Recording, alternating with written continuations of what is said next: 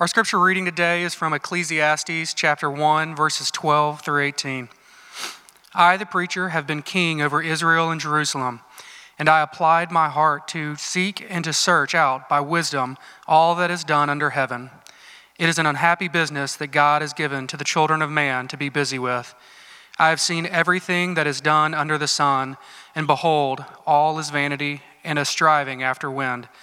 What is crooked cannot be made straight, and what is lacking cannot be counted.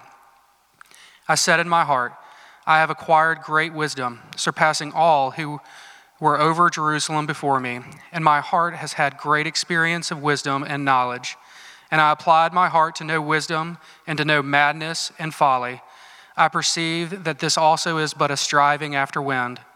For in much wisdom is much vexation, and he who increases knowledge increases sorrow. This is the word of the Lord. Thanks be to God. Thanks, Chris. Well, if you're visiting with us, we are looking at Ecclesiastes, and some of you may be thinking that is pretty drab and dreary, but it has actually been pretty profound as we've begun looking at it. Ecclesiastes is a book that I've found more and more as I've studied it, and I've studied a lot of the wisdom literature in the Bible, that it really connects pretty quickly to our current situations. I've been talking, and it just continues to be the discussion, doesn't it, about smartphones. And I was just talking to somebody the other day. They said, I'm kind of getting tired of my smartphone. I kind of want to switch back to a flip phone. I've actually know a couple of you maybe in this room still have a flip phone or have gone back to that and just have been like, it's been awesome. Nobody can really get a hold of me. It's perfect. And I don't know where I'm going because I don't have GPS. You know, you have to remember streets and stuff like that. But I do find it interesting that we're doing that and continuing to kind of want to go back to that. But isn't that the question for us though, is as we talk about it further, I'm finding more and more that the questions of how do our smartphones both help and hurt us? One of the things I heard recently was it was somebody going through ordination, what I have gone through. And when they were doing, you have written and oral exams. And one of the things during the oral exams that they were sitting asking questions, the person sitting in the room was being addressed, and they were asked a question, and they said, well, why do I need to know that? Well, can't I just look it up on my phone and tell the person, you know? And it makes you go, well, yeah, that's actually an interesting question. But would you want to go to your doctor and say, gosh, I got this real problem. Can you help me out? And they go, wait, hold on just a second. Let me Google that and look it up. I mean, would that make you feel encouraged about your doctor? I don't know. It does raise a good question for us, though. Are we becoming smarter or dumber? What are we becoming? Do we know wisdom? All of us want something to give us advice, right? We all want something, and it's easy to hold that thing and to just speak into it. Now all we have to do is push a button, and it just tells us. Siri tells us anything we want. But is Siri wisdom? What is that? I want to read a quote to you, and I'm not going to tell you who it was, but this is really fascinating to me. This person who said this was talking about the difference between just having something written out and actually learning it, understanding it. Said, if men learn this, it will implant forgetfulness in their souls. They will cease to exercise memory because they rely on that which is written, calling things to remembrance no longer from within themselves, but by means of external marks. What you've discovered is a recipe for not for memory, but for reminder. And it is no true wisdom that you offer your disciples, but only its semblance. For by telling them of many things without teaching them, you will make them seem to know much, while for the most part they know nothing. And as men filed, not with wisdom, but with conceit of wisdom, they will be a burden for their fellows. That's Plato. Long ago, even Plato said there's a difference between us just having knowledge and pulling it up and wisdom. Wisdom is that thing of the space between. 80-90% of the decisions in life are not that simple. They're not just a manual. They're not just this one-word answer. They're how do you deal with the complexity of it? And it's interesting, as we've been looking at Ecclesiastes, it's a part of what's called wisdom literature. It's a part of where someone gives us the understanding of what they've been studying. And what's fascinating about Ecclesiastes, different than even like a Proverbs, if you're unfamiliar with the Bible, Proverbs many times, and maybe you've heard of it, was almost a handbook for young people to learn how to live life. It was a written text. It's something you can read. Ecclesiastes is somewhat similar, but different in this major point. Instead of just reading the Proverbs, you're actually sitting with the author, and you're hearing the author express their very own experiences. I compared it last time to like hearing an audiobook read by the author themselves. You can hear it in their voice. You can hear their passion, their intonation, the differences between someone just reading a book and hearing their voice. It is different. And all of us are wanting that. All of us are wanting to sit with someone to give us advice. I mean, don't we have that? There are countless commercials now for us to have somebody in our life to give us some sort of wisdom, some sort of combination. I listen to podcasts all the time that consistently I'm searching for it too. What is the combination that's going to help me to figure out how to handle my work, my family, my navigating, just wanting to read a book? How can I read faster? How can I do this better? How can I do this? I mean, it's constant, and we all are looking for that sage, for that person to sit with. And I would venture for all of us to sit now with who's called the preacher in this text and allow ourselves to hear what he has to say to us. And he doesn't identify himself as Solomon, but more than likely it was either someone scribing for Solomon or Solomon himself saying to us, let me tell you because I have searched the depths of it. And most of us are like, gosh, that person's really wise. We need to understand Solomon was insanely wise.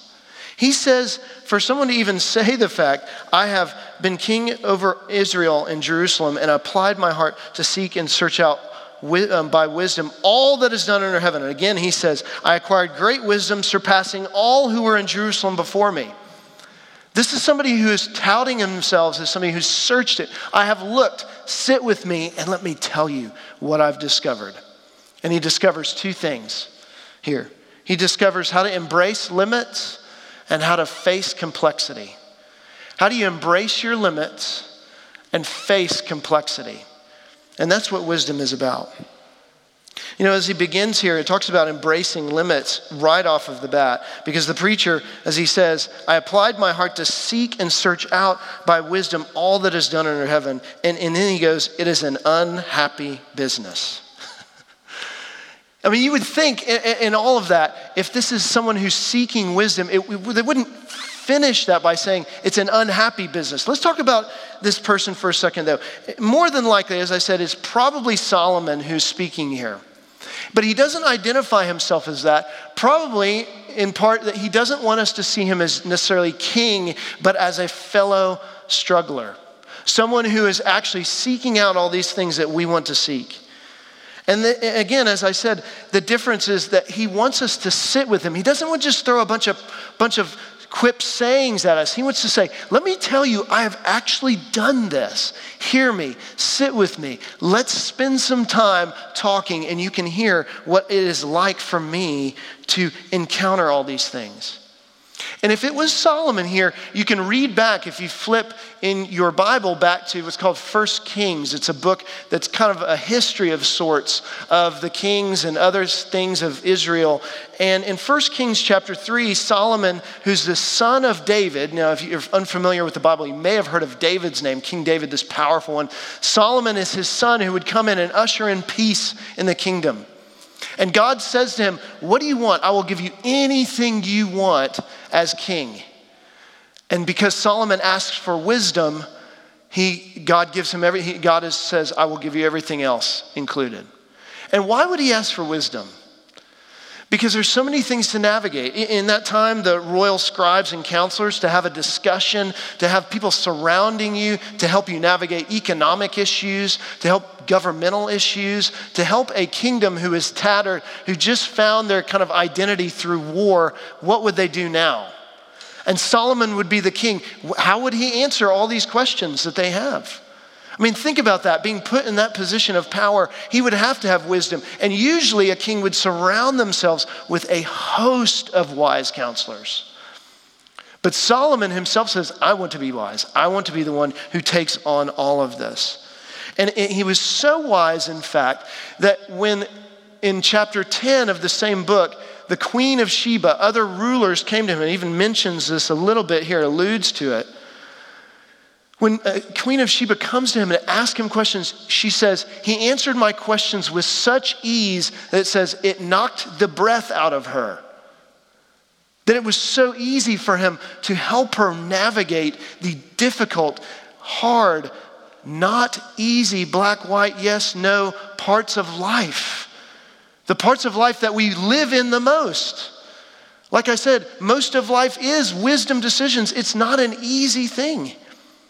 And he has all of it. I mean, it's almost like to us that Solomon was like, a incarnation of an iPhone, People could come to him and say, Solomon, I'm going to push the button. What should I do here? And here's your answer, right? Please don't call me that. I am this. Like Solomon could give the answer. He was the wise one people went to. It was amazing. He studied. Now think about this. He didn't just understand economic things. He was so wise, he understood creation. If you read other parts of the wisdom books, you hear him talk all about this, that he knows about how plants work. He knows how creation moves and revolves. We even saw a little bit of this last week. He is so wise. His wisdom is all encompassing. He is far traveled. Many of you in this room have been to other countries, other places. You've maybe worked abroad. Maybe some of you are in different places now than you've ever been before, and it's stretching you to force you to go, how do I live in this culture, in this complexity? He had done all of that. He had gained it, all of what he would say under the sun. And he took it in and he understood it. I was listening to a podcast by This American Life. Maybe some of you have heard it before. It's NPR. It's interesting, sometimes helpful, sometimes not. And one in particular was called Becoming a Badger. It was like Becoming a Badger. I clicked on it. I was like, what is that? And the intro was about a guy named Charles Foster who had an incredibly wonderful British accent. And it was talking about how as a child, he saw a blackbird in his backyard. And he began to be fascinated by the fact that he would see this blackbird come and go. And after a few days, he said, I know this backyard, but I know this blackbird knows the yard in ways that I do not. That it flies around and through its eyes, it sees things in a different way that I don't see. I wonder what it's like. So he became fascinated with this. And later in life, they asked him, is this what, drove you to be a veterinarian? So he becomes a veterinarian later in life. You see this progressing. And when he has children, he decides, I want to teach my children this. So he says, I wonder what it's like to live like a badger. So he takes his son, they go out in the woods, and they actually figure out what is a badger like? They have poor eyesight. They live close to the ground. This guy and his son start crawling around on the ground with their noses blindfolded to the ground, navigating in a forest. And it says that it was amazing, the smells that he acquired. He said every square inch had a different, unique smell to it. He said when it started raining, it was even more amazing. He said it was an explosion into his olfactory senses, like everything. He took in it all, and it was opening up. This is why so many of us have allergies when it rains, right? All of those things came out, and he found himself in this whole nother world. And then all of a sudden, somebody would stumble upon him, or they'd run into a tree or something and just be aware of their senses, right? Be aware of themselves. Solomon is so wise that he didn't just know those simple creaturely kind of things and study them. He knew them to a breadth. He knew them so wide and so so strong that he could sit with people and discuss those kind of things, not just on one type of animal, but multiple. Not just one type of weather system, but multiple. He was insanely wise. And yet he finds himself, after studying it all, saying it's an unhappy business. He hits the ceiling of it. He hits the ceiling, just like that man hit a tree with his nose to the ground blindfolded. He hits the limitations of his self and his awareness of his creatureliness. Look, it is so frustrating for us to seek wisdom, to want to know the width and breadth of all of something in this life, to give us some sort of combination, to give us some sort of meaning, some groundedness. And yet we constantly are hitting that tree, hitting the ceiling, finding our limitations and our frustration with it. And he even gives an illustration, another one, if vapor wasn't enough, of striving after the wind. It's almost a Hebrew language of, as I was looking at, of feeding the wind. You know, wind is an interesting thing because if you go out and you watch it, you can't really see it. You see its effects more than you see the wind itself. You see what it pushes, you see what it pulls, you see what it lifts up, what it throws around. You see its effects. But trying to catch it is impossible. And not to mention trying to see it, it's invisible, but its power to hold on to it. How could you do that? Solomon is saying, in his striving to be so wise, to have the perfect combination, it is like trying to hold the wind. I was blowing, my 2-year-old son really loves to do bubbles, and we have bubbles outside. And the last couple days, we've actually done it out in our driveway, and he loves running around and trying to pop the bubbles. And yesterday was a particularly windy day, and both my boys were out there, and we're blowing bubbles. I was the one blowing the bubbles, so I just had this big wand, and so I got the easy job of just letting the wind kind of push the bubbles. But it was like, oh, let's pop the bubbles. Okay, now let's all get bats. So they went and got little bats, and they started chasing and just, let's see if we can crush the bubbles, And so let's up the ante a little bit. But to the degree that they got bats, to the degree they chased them down, the wind would take those things and swirl them. One moment a bubble would be here, and they'd go like this, and it'd just split in half. And they'd be like, what did I just do? They'd be amazed by it. The bubbles were always winning. And they were always flying all over the yard because they couldn't catch them. The wind was pushing these things everywhere. That is the sense that we get. It's the sense that maybe every now and then we get a moment where we can grasp the bubble. But once we touch it, it pops and it's gone. All we feel is a bit of a residue on our fingers. And yet the rest of them are flying around us. That is the sense where he feels his limitations. He sees that he can't catch them all. And when he does, they disappear. We are all looking for that right thing to just make it right. To if we can hold on to it, if I can just hold this, it would make me a better worker. I would have a balanced schedule. I would be able to actually parent my children. I would be able to be a better friend. I'd be able to finish 20 books a year. I'd be able to do that exam right. I'd be able to study well. I'd be able to be a better spouse, a friend. I'd be better at, what do you put in that blank? And it feels like every time we try and grasp it, it pops and we feel ourselves at a loss. It's so difficult. And he even goes on, if that's not enough, to say, what is crooked cannot be made straight, and what is lacking cannot be counted. What is he saying? He's saying to us that there's always going to be stuff left undone. To the degree that we find ourselves making progress in things, there's always going to be a lack. There's always going to be a gap, a loss of wisdom. I was listening to this specific person talked about productivity. I kind of mentioned it earlier. And I literally listened to this this podcast on how to, schedule your day better. What's the best way to order emails? All those things that we're kind of like, okay, how do we do this? And literally probably it's about an hour and a half long. I just listen to bits of it driving around, and I get probably to the end, hour through this thing, and all of a sudden, the guy just goes, oh yeah, and if you're listening to this and you have small children, don't even worry about this podcast, And I was like, okay, so wasted an hour and I'm unproductive still. What is it giving to me? And it's so interesting to find ourselves in that moment where you find yourself making headway. You're like, yes, this is going to be great. And all of a sudden, it's like that diet that we all want to try this new year, 2018. You know what? I'm going to move from maybe the Atkins diet to this diet. We shift. We go, this one would fit me a little bit. Whole30, I'm going to try it again. This 30.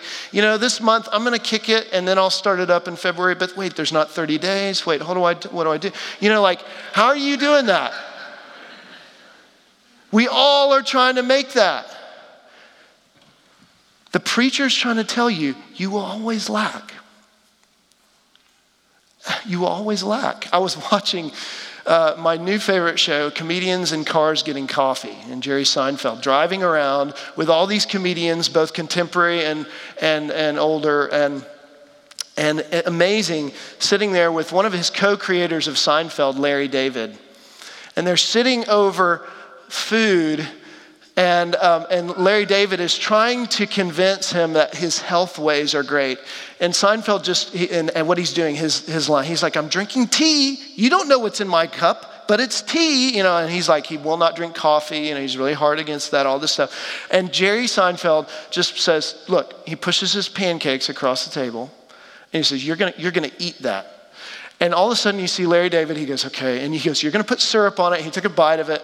And you see his hands start going like this. And Jerry's talking to him, and he's almost not even listening. He's focused on this pancake, and he just goes back to it. And he just breaks. All of a sudden he's like, okay, I'm just going to eat the pancake. I'm going to devour it. He's like, I'm not going to eat all my cucumbers that I ordered for breakfast, He starts devouring it. And you just see, again, not just the fact that we find ourselves in this place of, I think I can do it, I'm going to make it, and have this perfect rhythm, this perfect formula for all of life, and yet we lack. When are we going to embrace our limits? When are we going to embrace them? When are we going to embrace the fact that we cannot have the perfect combination to be the perfect person? This is what I was praying earlier in our systems about our confession. We would love to have a system and not have God in it. That's what the preacher is trying to say.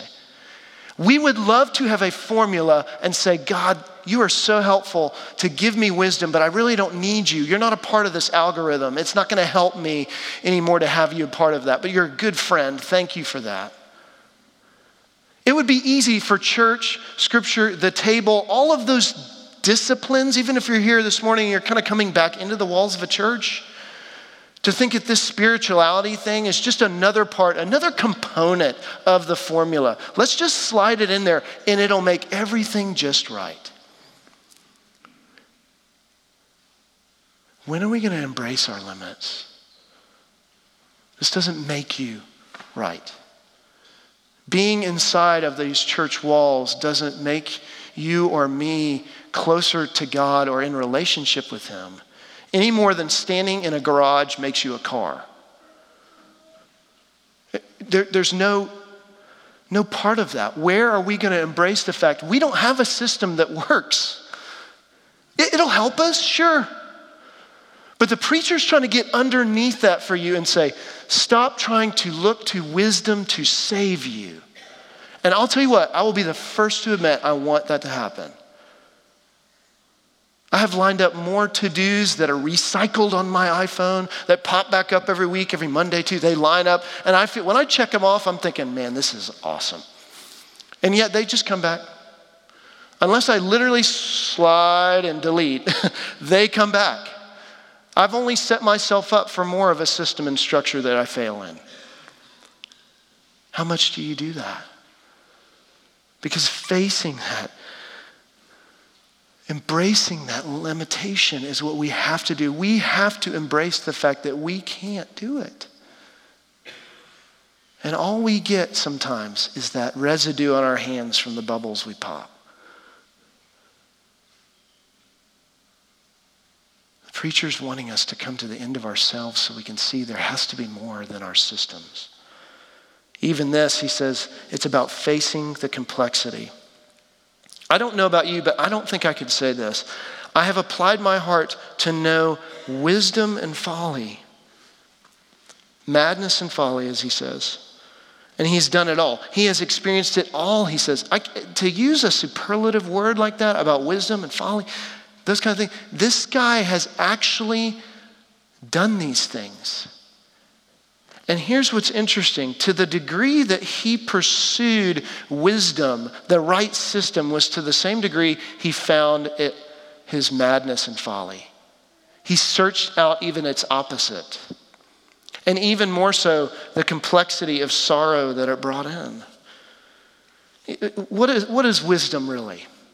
Wisdom is making those choices, but I love what Tim Keller said, this pastor from New York City. He said, wisdom is competence regarding the complex realities of life. It is actually understand the complexities of life. But folly in itself is not like a mental dullness or idiocy. It's being obstinate. It's not unintelligent. It's not being mindful. It's not just dumb, but it's somebody who lives out intentional destruction in their lives. The preacher is saying, sit with me for a moment. Let me tell you, not only did I pursue the best of life, I really sought out to seek its opposite. I sought out to seek the parts that are not wise. The madness of it, the craziness, the folly that is a part of it. That a fool is somebody who's out of touch of reality. If wisdom is being most in touch with reality, I wanted to understand, what does it mean to be someone who is out of touch with it? Even the language of fool means this. Listen to this. The language of fool or folly is knowing that there's an order to this world and then just denying it. It's actually saying, instead of God, you created this world, I'm going to figure out and learn how you've made it and shape my life to it. It's taking this world and trying to shape it to you. That's foolishness. And he said, I'm going to seek that out. I'm going to try and do that.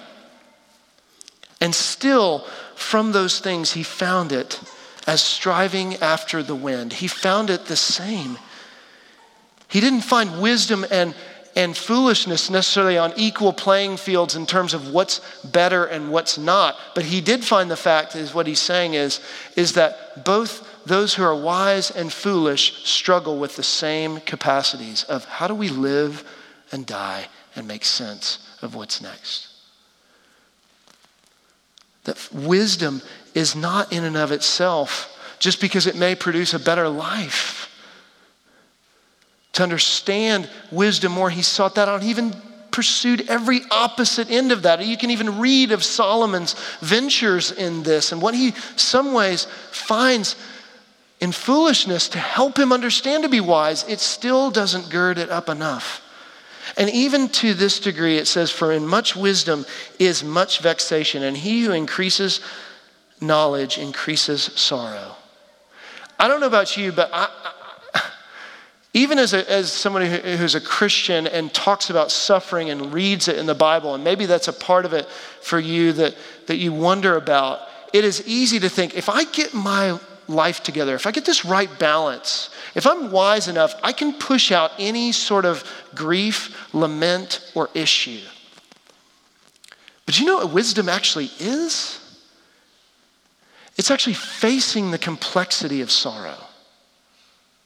To the degree you know more is to the degree you draw in and you understand that this world is broken. It's not a happy-go-lucky thing. That's why we want systems. We want systems not just to make a perfect life. We want systems to keep out the bad and make everything good. And we can't. To the degree you understand wisdom and how this life works, is to the degree you need to understand sorrow. There's so many articles about how many generations now are growing up because of parents not letting their children encounter suffering. And the issues aren't because the parents want to do good things for them. They want to keep good, right? I need to create a world. I need to create a system where my child does not encounter bad things. What are we doing? We're not teaching them wisdom, the complexities of life. We're teaching them that there's good and there's bad. And when they encounter bad, and all of us, many of us in this room know what that's like, because when we encounter suffering, we don't know what to do with it. And we suffer so poorly. We don't suffer well.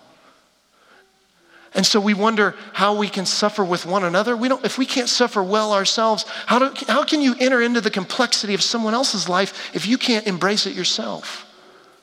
If you can't face your own? What do you do with that? This is what the preacher's saying. We have to embrace that because it should cause us to humility. Do you see what he's doing? The preacher's genius. In embracing your limitations and facing the complexities, you are forced to your knees to say, I can't do it. I can't fit it. I have to look heavenward. Same as the phrase, striving after the wind and under the sun. Who is the one that holds the sun and wind in his hands? It is not us. It is God. One of my favorite quotes, and I will always quote it because I love what he said, G.K. Chesterton, who is an author before even C.S. Lewis, said this in his book Orthodoxy about this very thing. Listen to what he says. To accept everything is an exercise. To understand everything is a strain. The poet only desires exaltation and expansion, a world to stretch himself in. The poet only asks to get his head into the heavens. It is the logician who seeks to get the heavens into his head, and it is his head that splits. The madman is not the man who has lost his reason. The madman is the man who has lost everything except his reason.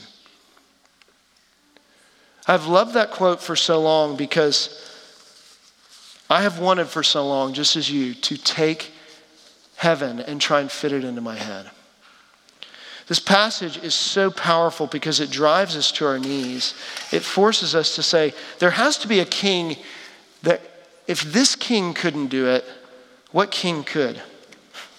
There has to be somebody who could grasp the sun and the wind. There has to be something more.